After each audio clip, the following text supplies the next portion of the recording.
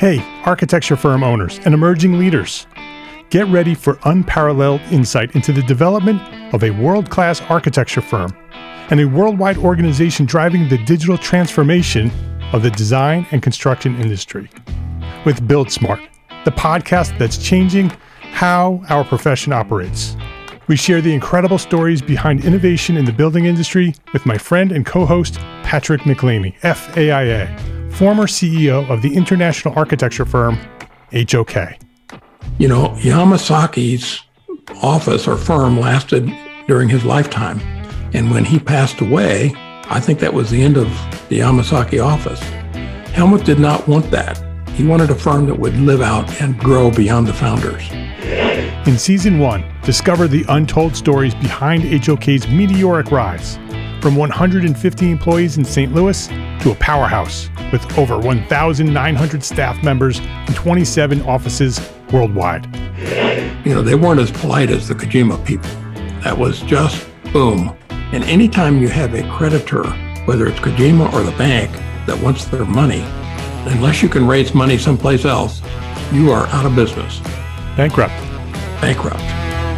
And hold on tight for Season 2, where Patrick takes us on a new adventure as chairman of Building Smart International, shaping the future of digital transformation in the design, construction, and operation of built assets. Ian Howell, Ken Harold, and I, Ken was my technical representative from HOK. The three of us took a tour of Europe of 5 cities in 5 days. Very busy time. Simply follow the link in the show notes to subscribe to Build Smart now and uncover lessons that will transform you and your architecture firm.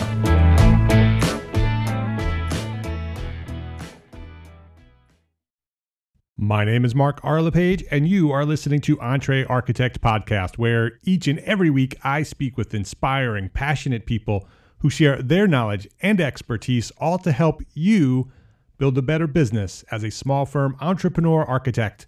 This is episode 356, Simplifying Sustainable Buildings, with architect Dominique Davison of Planet Impact.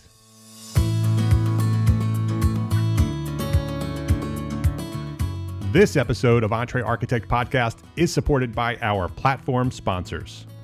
ARCAT, the online resource delivering quality building material information, CAD details, BIM, specifications, and so much more, all for free.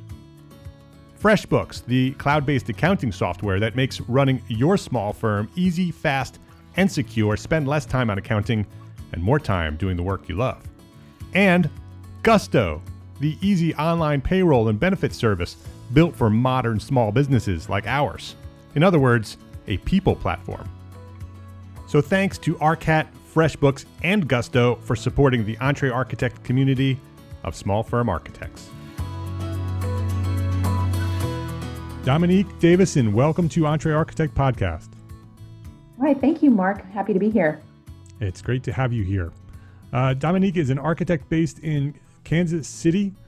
She founded Planet Impact, so that's Plan IT Impact, Planet Impact, in 2014 with one goal in mind: to make it easier to design for sustainability on every building project. She recognized that that time and cost are common barriers to sustainability, so she created Planet Impact to be the fast, easy, collaborative, and smart solution to building performance. In addition to founding Planet Impact, Dominique is founding principal of DRAW Architecture and Urban Design, an award-winning practice based in Kansas City, Missouri. She is 2018's AIA Kansas City Architect of the Year, and she is an author and frequent national speaker in the sustainable and smart city space. So Dominique, I shared a little bit about you, a little bit about who you are. I'm excited about this conversation. Let's start with where all of this started. What's your origin story? Share where you discovered your passion for architecture, and tell us that story to where you find yourself today. Sure, absolutely. Well, as it turns out, my grandfather was an architect, and I used to love going up to his studio space that was in the attic area of his home. And he had a wonderful room full of all kinds of paper and pencils and pens and beautiful drawings, and I would just go up there and kind of look through all the things that he had worked on, and we would talk about building design. And so he helped me design my first dream home and critiqued it, and gave me pointers. He taught me how to draw in perspective. So that was a great introduction to this world of how do we think about and manifest ideas that we have in our minds into the built environment. How old were you when you used to hang out with your grandfather? This was, pretty young child. So this was elementary school. It's probably 7, 8, 9, somewhere around there. Yeah, exactly. Yep. Yeah. Okay. And then in middle school, we had one of those career days, and I decided to go see the architect speak. And so that was about fifth grade, I'd say, and got to understand a little bit more about, how this other person practiced architecture. That also sounded wonderful to me. So I was kind of I had an early idea of what I wanted to be. Did you make that decision before that meeting with the architect at school, or was that sort of the thing that said, "Hey, what Grandpa does is something I could do"?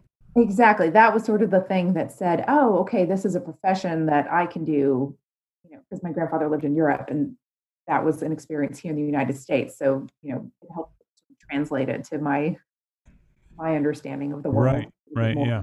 Interesting. Okay. So you were inspired by the architect at school, and then where did that lead you? Well, I tried to do some drafting classes and kind of take on some special projects around architecture, but there weren't really classes available for me in my middle school and high school. So once I went to undergraduate, I ended up going to UC Berkeley, and they have an excellent program for undergraduate architecture as well as graduate school. So I did my Bachelor of Art in Architecture at UC Berkeley, and then worked for a year for a great firm in San Francisco, and my mentor, Daniel Solomon, and then went on to grad school at the Yale School of Architecture back in Connecticut. So coast to coast. Coast to coast, yeah, 2 degrees. And I was committed. And then so you graduated from Yale. Then what was the next step? Where did you go once you sort of launched yourself out into the profession? Yeah, so I had the great opportunity to work with Caesar Pelli and Associates, which is now Pelli Clark Pelli Associates, based in New York City and New Haven, and I was in the New Haven office. Some of the folks there in the firm also taught at Yale, so I had a great introduction to them and to the firm. And I wanted to work for a firm that was really operating at the highest level of industry, and they have an international reputation, doing pretty incredible projects, but they also have a performing arts studio and do a lot of work performing art venues. And so my other passion is music, and I played I was trained classically in cello, and also played electric bass in bands, and always had this sort of other aspect of my life of music. So being able to work on world-class performing arts spaces seemed like a perfect convergence of all of that. So I've heard that Caesar Pelli's office was a very collaborative studio. That because I've interviewed other people who've come from Pelli's office, and they had said that studio very much embraced the idea of educating the people who work for them so they can go out and be great architects beyond Caesar Pelli's office. Is that sort of the experience you had as well? I think so. Yeah. I mean, they also have a pretty loyal group of leadership that have been there for quite a long time. But it was a wonderful experience after grad school to be able to be in such a design intensive environment. It's highly iterative. You're working in teams, so even though it's a fairly large office, the way that you work on projects is rather intimate.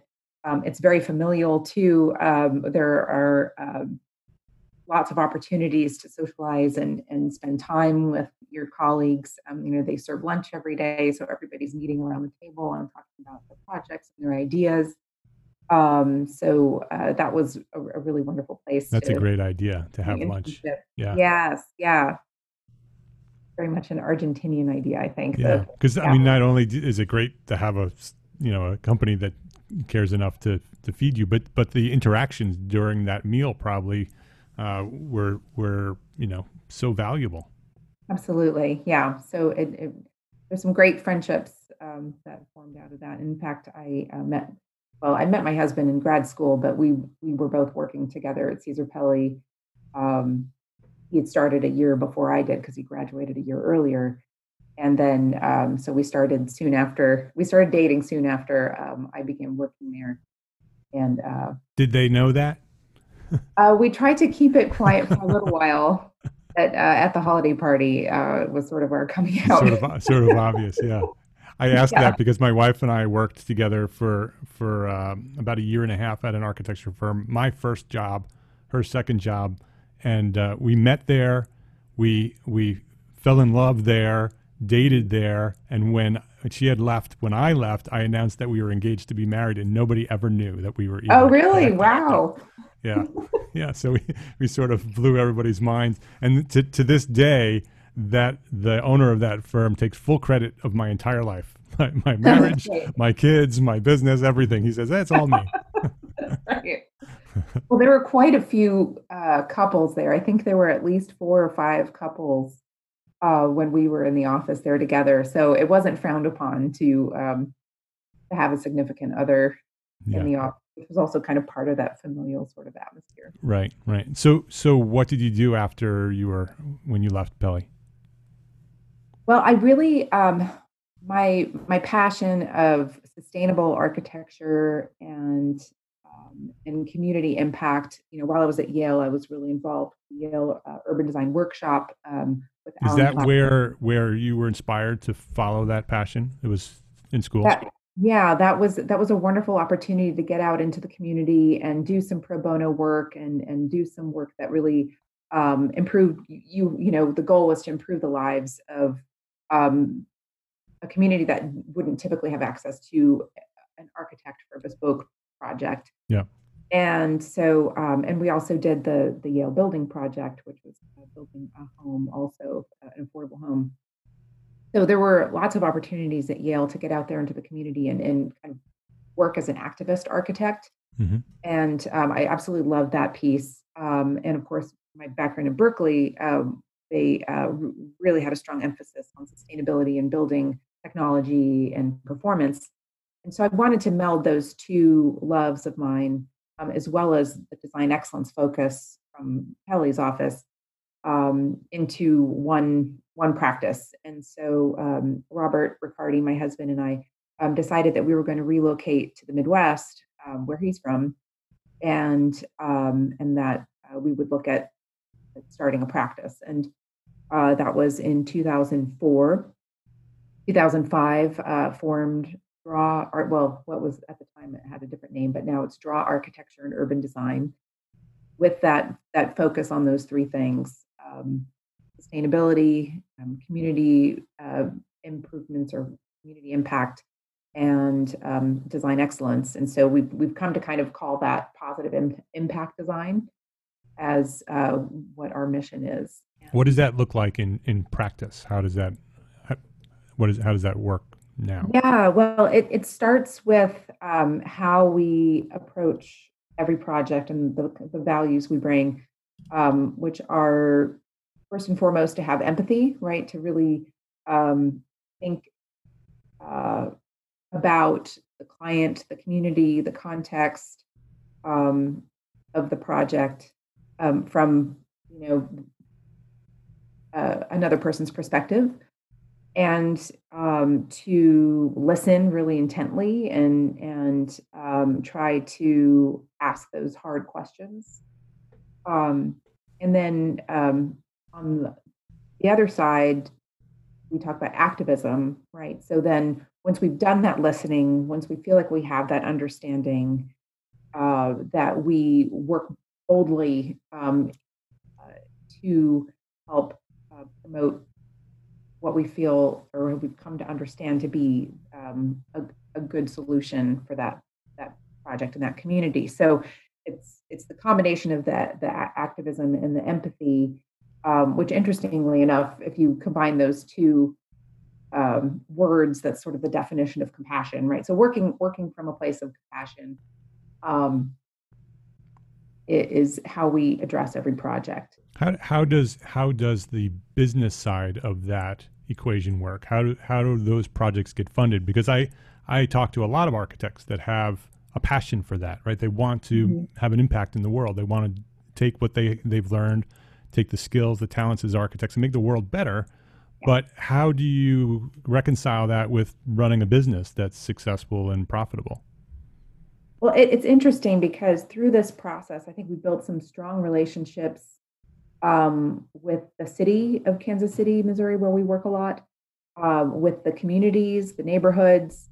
And so we've found that there's a trust that's built there. And when you do a good job of listening and advocating, both for the client and for the community, you're more likely to get a project built. So we have a very high rate of success in getting, design approvals through neighborhood review boards and the city through this process of carefully listening and working together collaboratively. So that brings clientele to us who are looking for, a project to run smoothly and successfully and actually get built. Another aspect of positive impact design is spatial impact. So something I learned while working with Daniel Solomon is he very much was not just an architect, but an urban designer. And he thought very carefully about zoning and how policy affects architecture, and of course was one of the charter members of the Congress of New Urbanism. So thinking about how buildings affect the sidewalk, what a sidewalk should feel like, what is a vibrant street, how do we promote pedestrian connectivity, all those things I really learned from him, and that's really important to us. So we talk about spatial impact of the building. So not just the design of the building itself, but how does it affect everything around it, right? The kind of negative space between the buildings being as important as the buildings themselves. When you focus on that a client comes to you with a project, and the project is a building, right? And so when you look at it as an architect and you're looking at it as a full urbanist project, right? You're looking beyond the building and looking into the environment, and how does the spaces around this building work? How do you bring that into the project, right? Because the project has a very specified scope, and it may not include all of those things that you'd like to have included. Is there a way to sort of bring that to the attention of the client and be able to expand the scope into the built environment beyond the building? Absolutely. I think we have great tools available to us in terms of visualization. We use some of the latest rendering techniques, but also overlaying contextual images or doing diagrams of the larger context of the neighborhood. Sometimes we'll look at the financial metrics of what's going on as well from that lens. So it's once you start the conversation, most owners are very interested in how their building is going to fit within the larger context. And so that's been a pretty easy sell, actually. So it's just a matter of having the knowledge to know that this can be done, and then having the ability to present it in a very clear, compelling way to educate your client and say, here's what could happen if we were, able to go beyond the building. And then they get excited about it and they're like, yeah, we want to do that. Let's do that.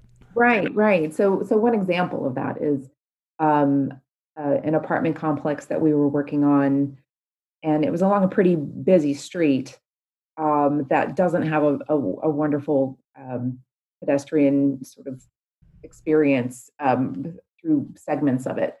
And we wanted to make sure and create a vibrant pedestrian experience. So we said, well, what if we thought about this block as one that was really all about pedestrian connectivity, and we strengthen that experience in the block so that then it kind of bleeds out from the block into the surrounding. And so we created this kind of almost like Italian medieval city scale walkway through the buildings, where the buildings are just 25 feet apart, and there's a nice little pedestrian path weaving through a cluster of different buildings. And so you have the Juliet balconies of all of the units looking out into this pedestrian zone, and people can sort of, congregate there or just have an awareness of one another in this kind of urban context. So it's a very unique condition for our city, for Kansas City, but one that also kind of plays off of the liveliness of alleys, right? So we created basically a new alleyway, and where they were at first considering putting up gates and kind of thinking about the security right. sort of the perimeter of the facility. Instead, we convinced them to just let's make it porous. Let's make it something that people want to explore. And now it's occupied and people are enjoying it, and it's really fun to see. So it sounds like you take permission, right? That you sort of have the project, you have the scope, you do your analysis, you look beyond that and say, well, what can we do? If we look at this as a holistic project, and then present it in a way and say, well, this is what could happen. And then they give you the permission that you had already taken to present it. And they see the value in that. And so it becomes an infinitely better project. Absolutely. We will return to our conversation right after this quick break to say thank you to our platform sponsors, ARCAT, FreshBooks, and Gusto. Every day, more architecture professionals are adding ARCAT to their workflow to save them time and money.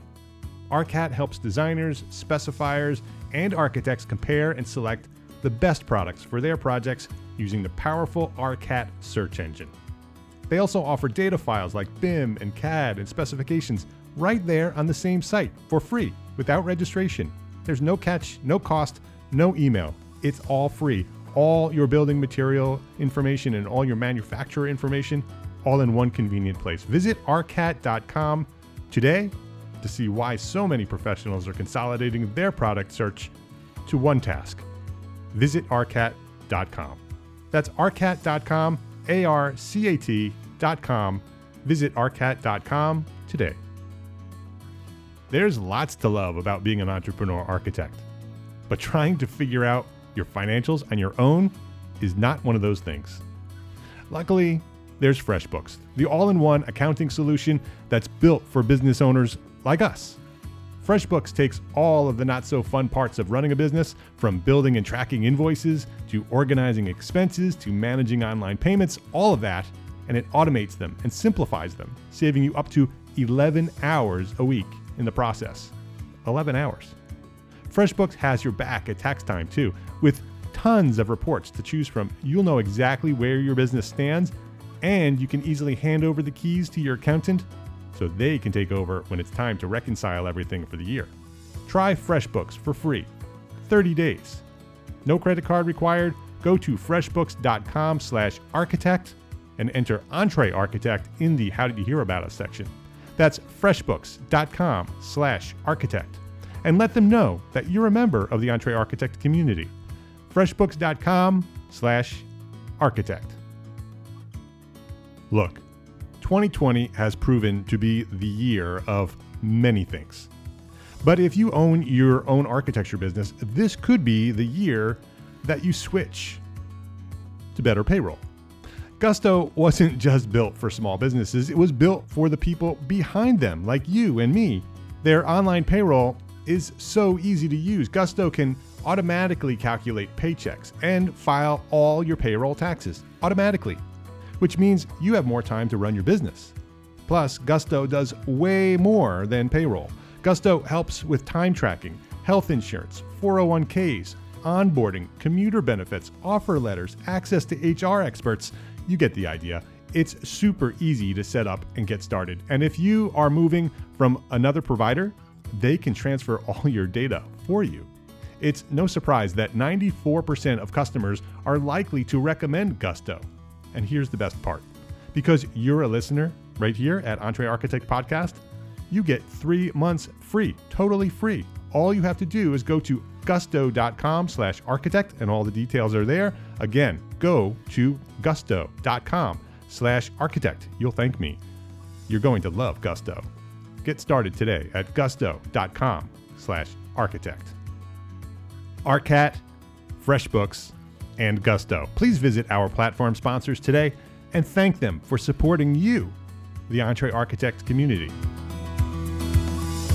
So you said that you had tools at Draw that could allow you to sort of make these analyses very quickly and be able to present them in a way. Is that where Planet Impact came from? What's Planet Impact and how does it work and how does it integrate with what you do at Draw?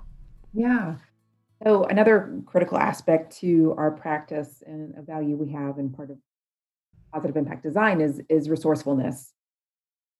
So we've kind of renamed sustainability as resourcefulness very intentionally because we think that it's beyond just trying to be sustainable, right?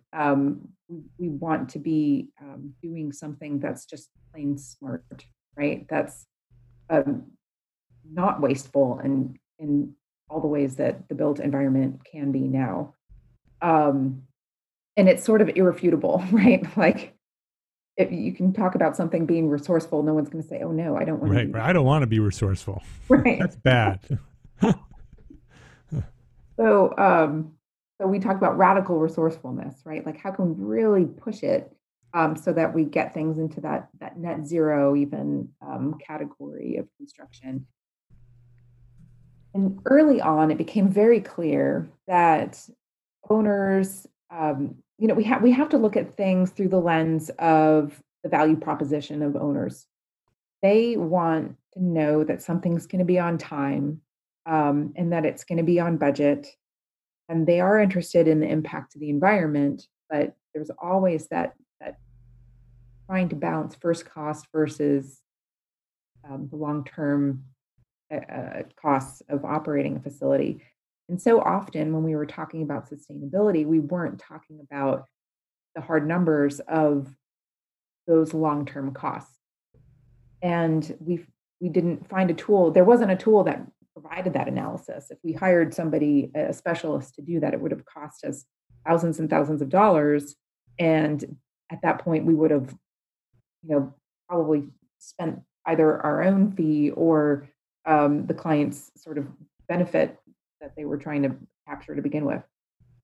So I had become involved with a local drive for gigabit internet here through Google coming to town in Kansas City. So we were one of the first gigabit cities in the US. And that offered an interesting kind of mashup of interdisciplinary thought leaders coming together and trying to see, okay, how can gigabit technology benefit us at the municipal level? What can this do in terms of promoting entrepreneurship? What kinds of problems can it solve in terms of, safety, public space, parking access, and then sustainability was one of the key things that they were looking to think about as well. So we started interrogating the idea of, okay, if we had access to more data and we had access to a, a, a, a way of connecting the dots, right? A way of networking all these various silos that we work in as architects. Yep. The construction side and pricing modeling, the engineering piece, the building geometry piece, renewables and the potentials there, weather data, walkability and connectivity data. If we can kind of connect all these dots and start to provide a more data-driven solution for people, and yet make it simple and easy, could that help owners make smarter decisions, better decisions, because they're just simply more informed with another layer of information. And so that's what we started to build out, and working with First National Science Foundation funding and with a group called US Ignite. We also were funded by the Mozilla Foundation, and then started working with architects and construction companies to build out this platform. And so Planet Impact, it's a continually evolving thing, but it's a piece of software now that's available and downloaded and used, and is a collaboration hub essentially for pulling together building performance information around energy, water use, stormwater impact, and transportation connectivity is a piece in there as well. And then layering that with the cost data so that you understand the cost benefit, right? What is the return on investment for these incremental decisions that we're making? Because it's design is a series of thousands of decisions, right? And each one has an implication. So you do kind of need to see them individually, but then also cumulatively. So that's what it does. Right. So you can make small changes to see how it impacts the overall concept of what you're proposing. Is it working with a BIM model? What is it analyzing? Yeah, so it analyzes, you can either use it very early on in a process and just do manual inputs. To just upload data to it. Just upload data, answer essentially, 7 or so questions. And then it's a mass iteration model. So you tell it, I want to achieve a 50% energy savings reduction with a 10-year payback time horizon, right? For a building that is roughly this big, in this location, and that has this use. And then we give you the best options for how to achieve those goals, right? So instead of doing a design and then finding out how it's going to perform, why don't we instead turn the whole model on its head and say, okay, no, this is what, I know I have to design this sort of building. What's the best way to get to my goal that I know that my client is trying to hit? So it works, hundreds of times faster than traditional energy modeling processes, both in it's starting with the question, right, or starting with the answer rather, and then giving you kind of the question. It's also, I think, something that we're learning a lot about the industry. So, as a separate company, Planet Impact is a sister company to Draw. We're learning so much about our own industry in having those conversations with other architects and engineers and construction companies, and understanding more about how they work and their challenges and what are the impediments to sustainable design that they're facing. And it's been, it's then in turn affected how we think about Draw and the kinds of work that we do in an interesting way as well. So So it's full circle. It's Planet Impact is benefiting Draw, and Draw is sort of inspiring Planet Impact. It sounds like Planet Impact becomes sort of this very quick, inexpensive evaluation tool to be able to make very quick decisions early on before it costs a lot of money to make those decisions. So you know where you can go before you get there. So you're not sort of doing those analyses after you've done a whole lot of expensive work. Which is so important to do that early phase iteration. You hit the nail on the head. So the first, 20% of decisions we make in design, it's the Pareto rule, right? Affect roughly 80% of projects outcome. So the more data or iteration we can do early on, the more confident we can be that we can get the right answer. Right, and you're more likely to end up with a result that's much more beneficial and better for the world. By being able to make those early decisions, you can be more confident that we'll end up where we want to go, rather than saying, oh no, that's going to be too expensive, we have to take that out because we're afraid that it's going to be too expensive. We just never actually done the analysis because it's too expensive to do that analysis. Right. And just by asking, it literally takes 20 minutes to run one of these analyses, and typically we'll see a 25% improvement in the overall design performance over code minimum. So it's at least, it's so simple to do. They're just, even if you don't use our platform, just using some platform to do that energy modeling is just so critical. What's your vision for Planet Impact? What would you love it to become someday? Because you said that it's still early on in the process of developing it. Yeah, well, it is a pretty sophisticated piece of software already. It's just that it's fully available. I didn't want that to sound like it's it's fully available. It's working. It's just I just wonder what's your vision for its impact on the world? Right. Yeah. Well, ultimately we would like it to be something that can be used on every project, everywhere, regardless of whether it's a lead project or not, in order to help people see how they can achieve net zero design, or as close to that as they can. So we would like to be that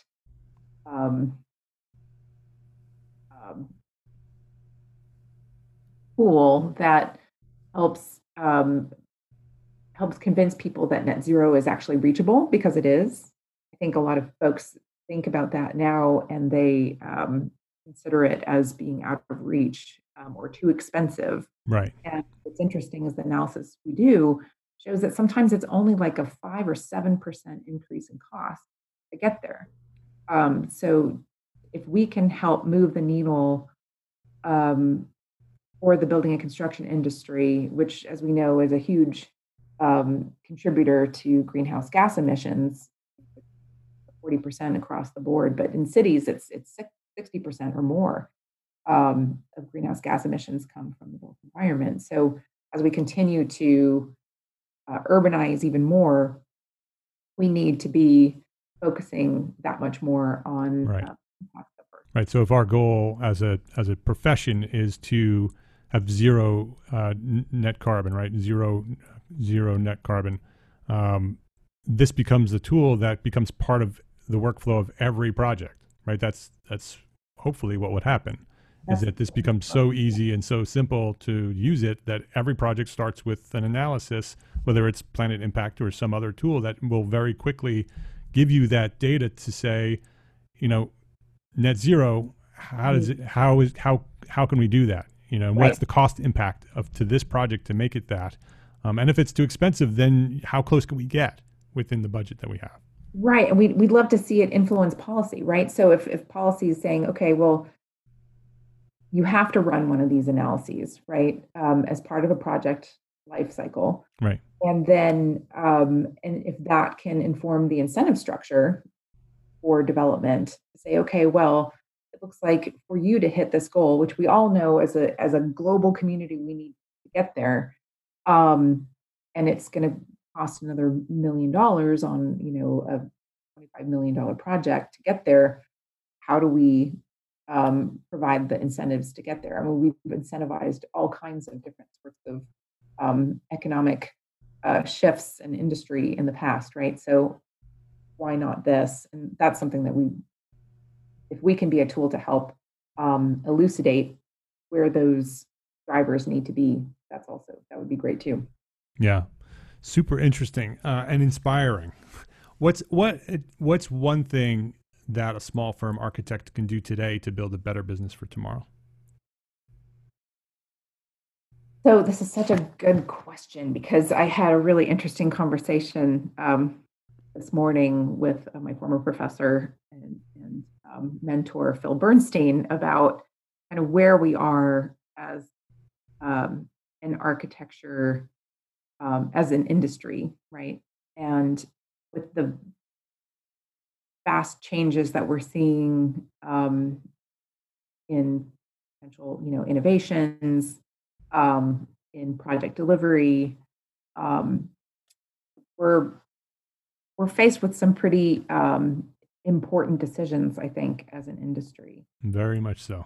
Yeah, and we're seeing the rise of design build, and if I can dare to say, the loss of agency of architecture.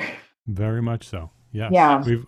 I talk about it all the time here. yeah, yeah. It is at a tipping point for architects that we either embrace the future or we become obsolete. Right, right. Um, and so I think what's been interesting for me is as part of the startup community on the Planet Impact side, I've been forced to really think hard about the business of just owning a business, right? And that Yes. architecture is ultimately owning a business.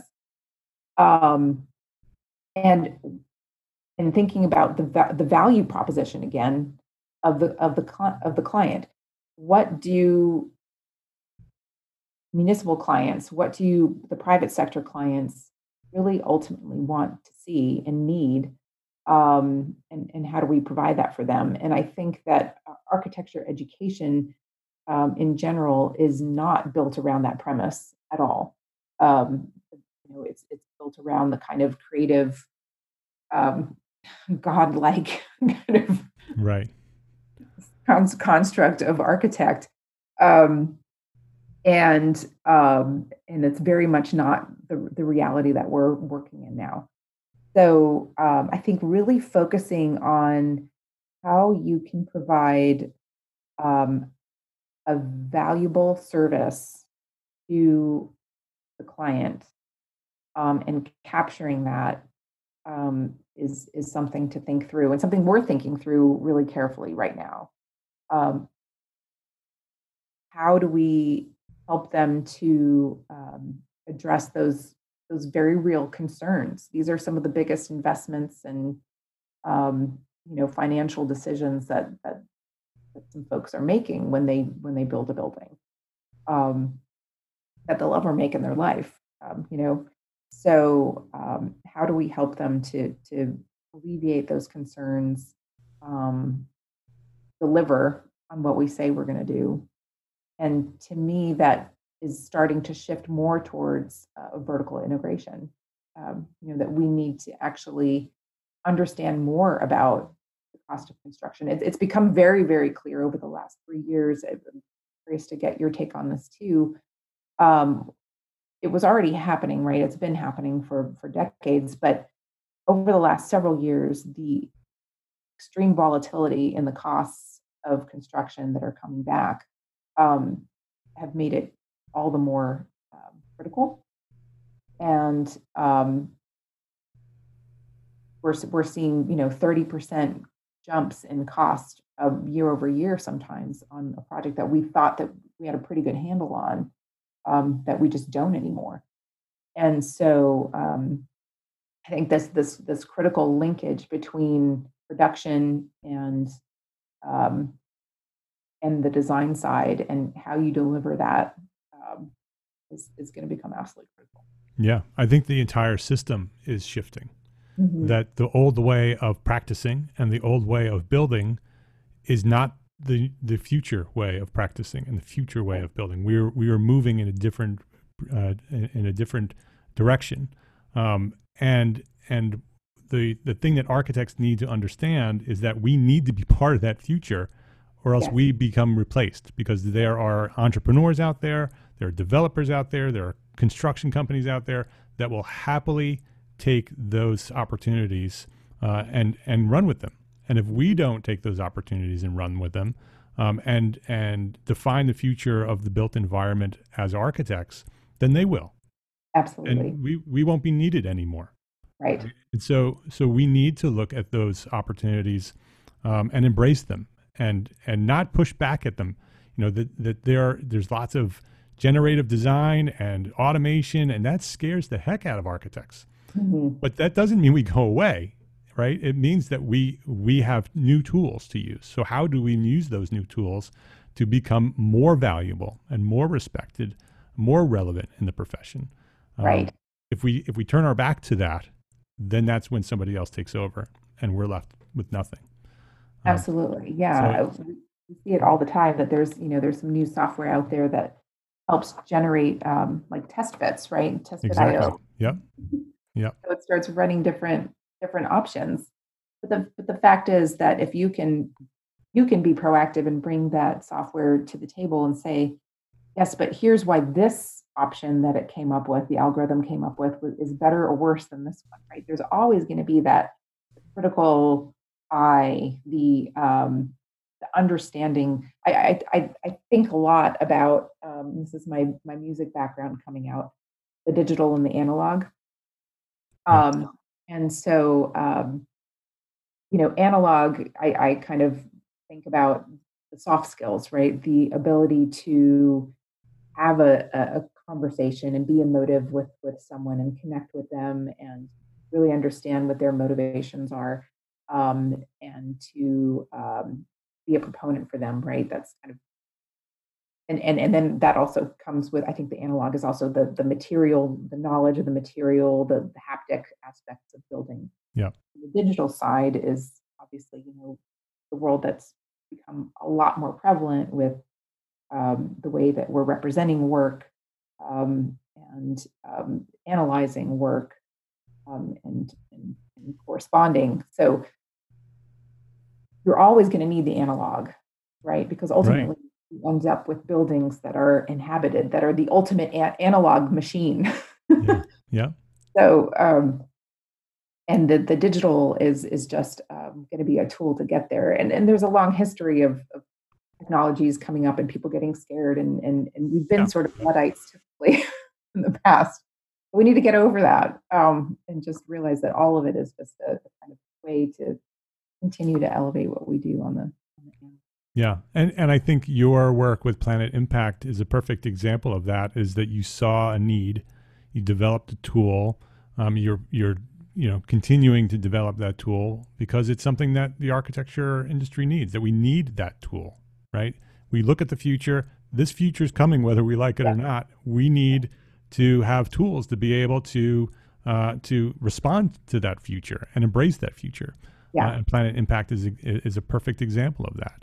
And I hope you inspire others who are listening, who have those ideas, who see the needs that need to be out there, that there's a tool missing, and that we can develop those tools as architects. Yes.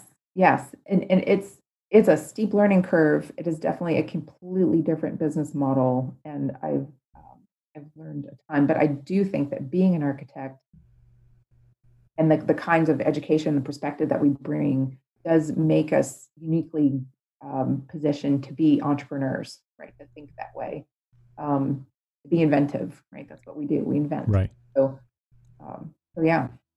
Yeah, it's exciting. Dominique Davison is her name. You can reach out to her at drawarch.com, DRAW arch.com. You can learn all about Planet Impact. It's Plan IT, so planitimpact.com. We will have links to both of those websites on our show notes. You could also reach out to Dominique on LinkedIn. And Dominique, thank you. Thank you for being here, for inspiring us, to maybe motivating some people who have some great ideas to just go for it. Thank you for sharing your knowledge here today at Entre Architect Podcast. Thank you, Mark. That was just a blast. You have been listening to episode 356 of the Entre Architect Podcast. If you would like to access the show notes or share this episode with a friend, you know the link. It's entrearchitect.com/episode 356. And before we wrap up this episode, this is a special episode, the first of 2021. I want to thank my entire team here at EntreArchitect. I could not possibly do what we're doing here at EntreArchitect without these people. Dawn Porta, my assistant, you are an extension of my brain. I could not possibly do what I do. You are an integral part of everything I do, both personally and professionally. So Dawn, thank you for being there for me and being such an integral part of my life. Thank you. Jeff Eccles, Steve Wintner, Kyle Barker, Robert Swinburne, Leslie Dival, John Jones, Brian McCartney, Marika McKeel, Marilyn Modinger, Christopher Kennedy, Paul Rugarber, Earl Parson, John Brunt, Michael Maturo, Jefferson Skierbeek, Jack Barnes, Jennifer Kretschmer, Nick Cornier, Angela Donahoe. I could not do it. I could not do what we do both in the community and at the membership without these people. These people are loyal and dedicated to our mission of serving the small firm architects throughout the world. Thank you from the bottom of my heart to each one of you. Thank you for what you do and your contributions to this community. And a very, very, very special thank you to my producer here at EntreArchitect Podcast, who has produced over 200 of the last 356 plus episodes we have here at EntreArchitect Podcast. She has planned and coordinated all of the live AIA conference, EntreArchitect small firm meetups over the years. So if you've hung out with us at one of those parties at the AIA conference, it's been this person. And she has so reliably and consistently produced almost every video training and special session inside the EntreArchitect membership over the years. She is loyally working behind the scenes every week. We truly could not be doing what we're doing here at EntreArchitect without her. Sarah Rowe, thank you. Thank you for all you do, and thank you for all you've done for the EntreArchitect community. Thank you for being there for me. So as you can see, since we launched way back in 2012, EntreArchitect has become way bigger than me. And our plans are to continue to grow and to continue to serve the small firm architect community. So thank you to each one of you who have contributed to making EntreArchitect what it has become and continue to work to what it is destined to be. I thank you, each one of you. And I want to thank you who are listening, you. I want to thank you for listening each week. Thank you for being a member of this special group of people, this community, this global community of architects who care for one another and support one another and learn from one another and share with one another. Thank you. Thank you for being here with me every week and everywhere that you are within this community. Thank you. You know, EntreArchitect is proud to be part of the largest, most engaged AEC multimedia network on the planet, Gable Media. And I want to thank Demetrius. Demetrius Lynch, the founder and creator of Spaces Podcast, is my co-founder and my partner here at Gable Media. If you haven't listened to the shows at Gable Media, you should do that. Go check them out at gablemedia.com. We are curating thought leadership for an audience dedicated to building a better world. And we could not possibly do what we're doing at Gable Media without Demetrius. Demetrius is so focused and dedicated to launching and growing Gable Media. So Demetrius, thank you. Thank you for starting this thing with me and making it what it is today. So thank you, Demetrius. If you don't know, we're curating thought leadership for an audience dedicated to building a better world. EntreArchitect Podcast, Build Your Brand Podcast, Spaces Podcast, Archispeak Podcast, Practice Disrupted, and Troxel are all there.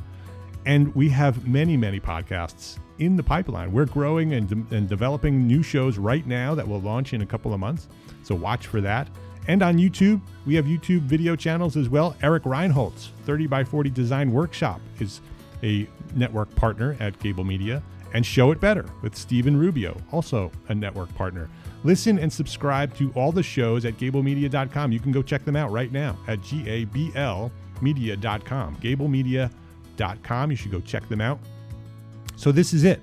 As we step into 2021, many of us are looking to make this year the year of renewal, putting the stress and the anxiety of the past months behind us and focusing on positivity and serving others the best we can, the best we know how.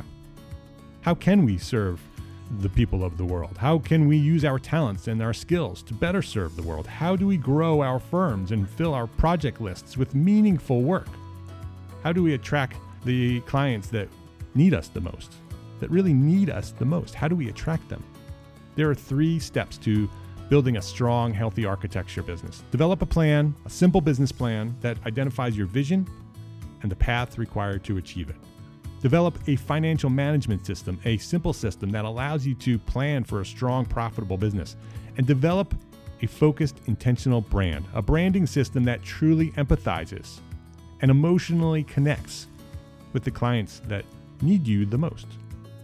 So start off your new year with determination and commitment to focusing on these 3 steps: a business plan, a financial plan, and a powerful brand strategy. Let's work to better serve the world. If you need some guidance, we can help. We have resources for all of those. And Build Your Brand course is available right now. It's a premium on-demand training program to help you develop a comprehensive branding system for your architecture firm. It's not an option. You already have a brand. You need to build a brand that attracts the clients you want to work with most. It's the Build Your Brand course is everything you need to build an irresistible brand that will attract your best clients, your ideal clients. So let's start off 2021 with confidence. And let's bring our skills and our talents as architects to the people who need and value us the most. Let's build your brand. We can show you how at the Build Your Brand course.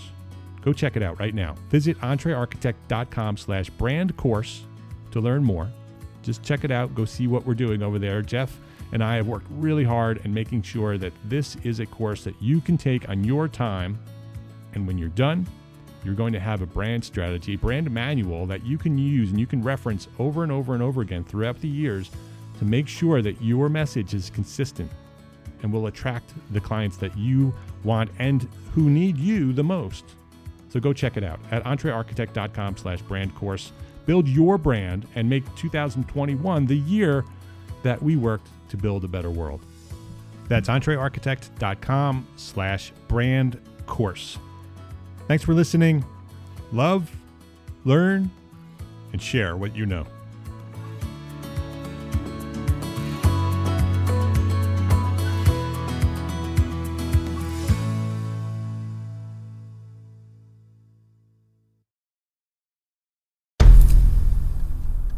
I've mentioned it to my family, but in terms of telling people like, oh yeah, we're doing this, I'm looking for projects, you got anything? I'm not there yet because it scares the shit out of me. Dreaming of launching your own architecture firm? Well, buckle up for a wild ride with Emerging, the podcast that shares what it's really like to start an architecture firm. Where do we begin? We don't even know what type of business to formalize as. Is it an LLC? Is it an LLP? Like, how are taxes? I mean, the list is astronomical. Season 1 featured founders Jeffrey, Lexi, and Chris, owners of Level Studio Architecture, are your fearless guides on this unfiltered journey from napkin sketches to a thriving studio. One evening, stumbled into one last dive, we sat at the bar and pondered our postgraduate futures. Amidst the conversation, a napkin became the canvas for our aspirations, sketching plans and milestones, sealing our heartfelt commitment and shared dreams. In drawing down dreams on a napkin collectively, that then, you know, in your head, you've rooted like, oh, I'm connected to these people, like long term. The process of starting an architecture practice brims with excitement and challenges, demanding meticulous planning, flawless execution, and unyielding resilience. I kind of hate the term because it's so overly used, but I think everybody knows imposter syndrome. And I think it's so real to this day. I don't know if it's with everybody, but with me, I'm always questioning like, us? Can we do this? Are we ready to do this? Are we prepared? Can we do it? Did we just decide a name? We did it, guys. Oh my God. One that came out of nowhere? Woo! It came out of nowhere. I liked it. I saw it. Ready to turn your aspirations into reality? Follow the link in the show notes to subscribe to Emerging and chart your own path to architectural success.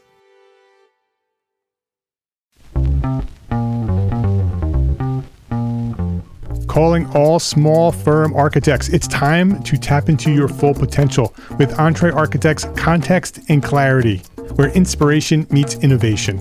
Hey, it's Mark R. LePage, founder of Entre Architect, and I'm inviting you to join my two favorite co-hosts, Jeff Eccles and Katie Kangas, as they bring together authors, experts, and thought leaders for electric conversations with entrepreneur architects around the globe. It's not just a podcast, it's a community where dreams meet action. There's a simple equation there. And what that did, just doing that basic calculation, was it allowed me to compare what I had actually saved in my retirement accounts to what I thought a possible projected annual spend might be. Artists are temperamental, so beautiful design is going to be a priority. When the job is done, we're going to actually need to live in the house, not live with the person who designed it. And so for me, the artistic skill, the architectural skill is most important. And so I would say that would be 60% of it, if not more. Gain insights to build a successful practice. Subscribe, engage, and let's redefine your future together. Join the Context and Clarity community, where every conversation adds to your blueprint for success.